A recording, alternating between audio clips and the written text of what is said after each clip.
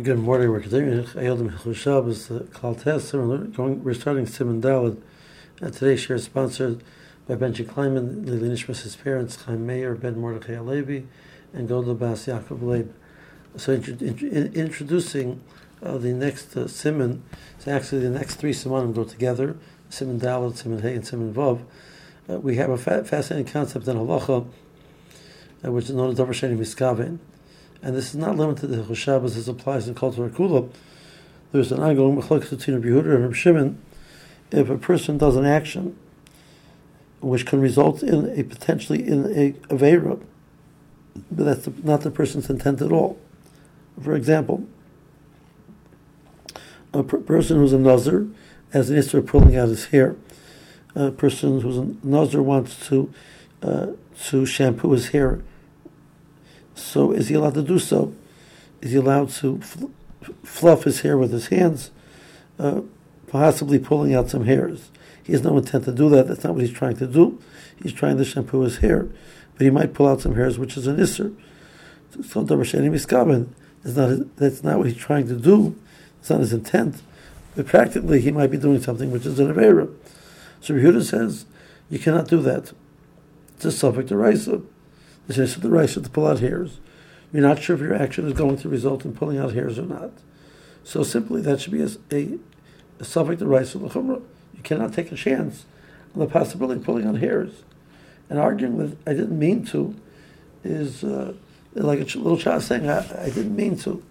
But practically, you're taking a chance of pulling out hairs, which you may not do so.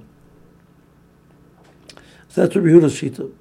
Rabbi Siman is machadish, a fascinating idea called that if the person does not have kavanah to generate this result, it's mutter to do it.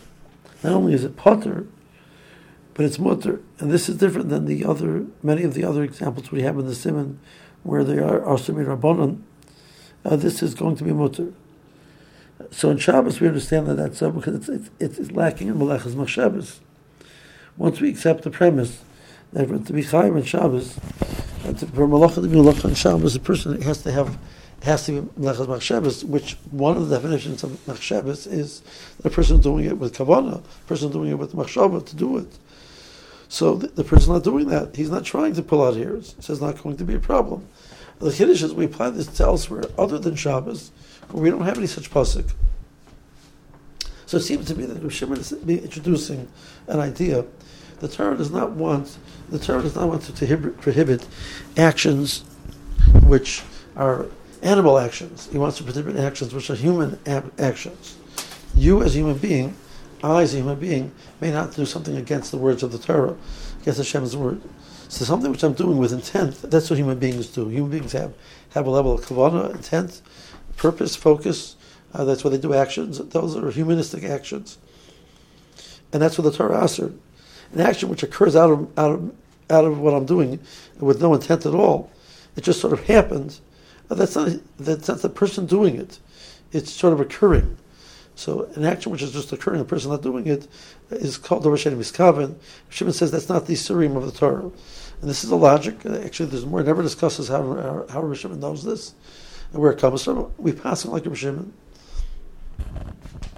So it gives us a depth of understanding of what the concept of how important the human as a Ben Yisrael, as a human being, that we have to do our actions with intent.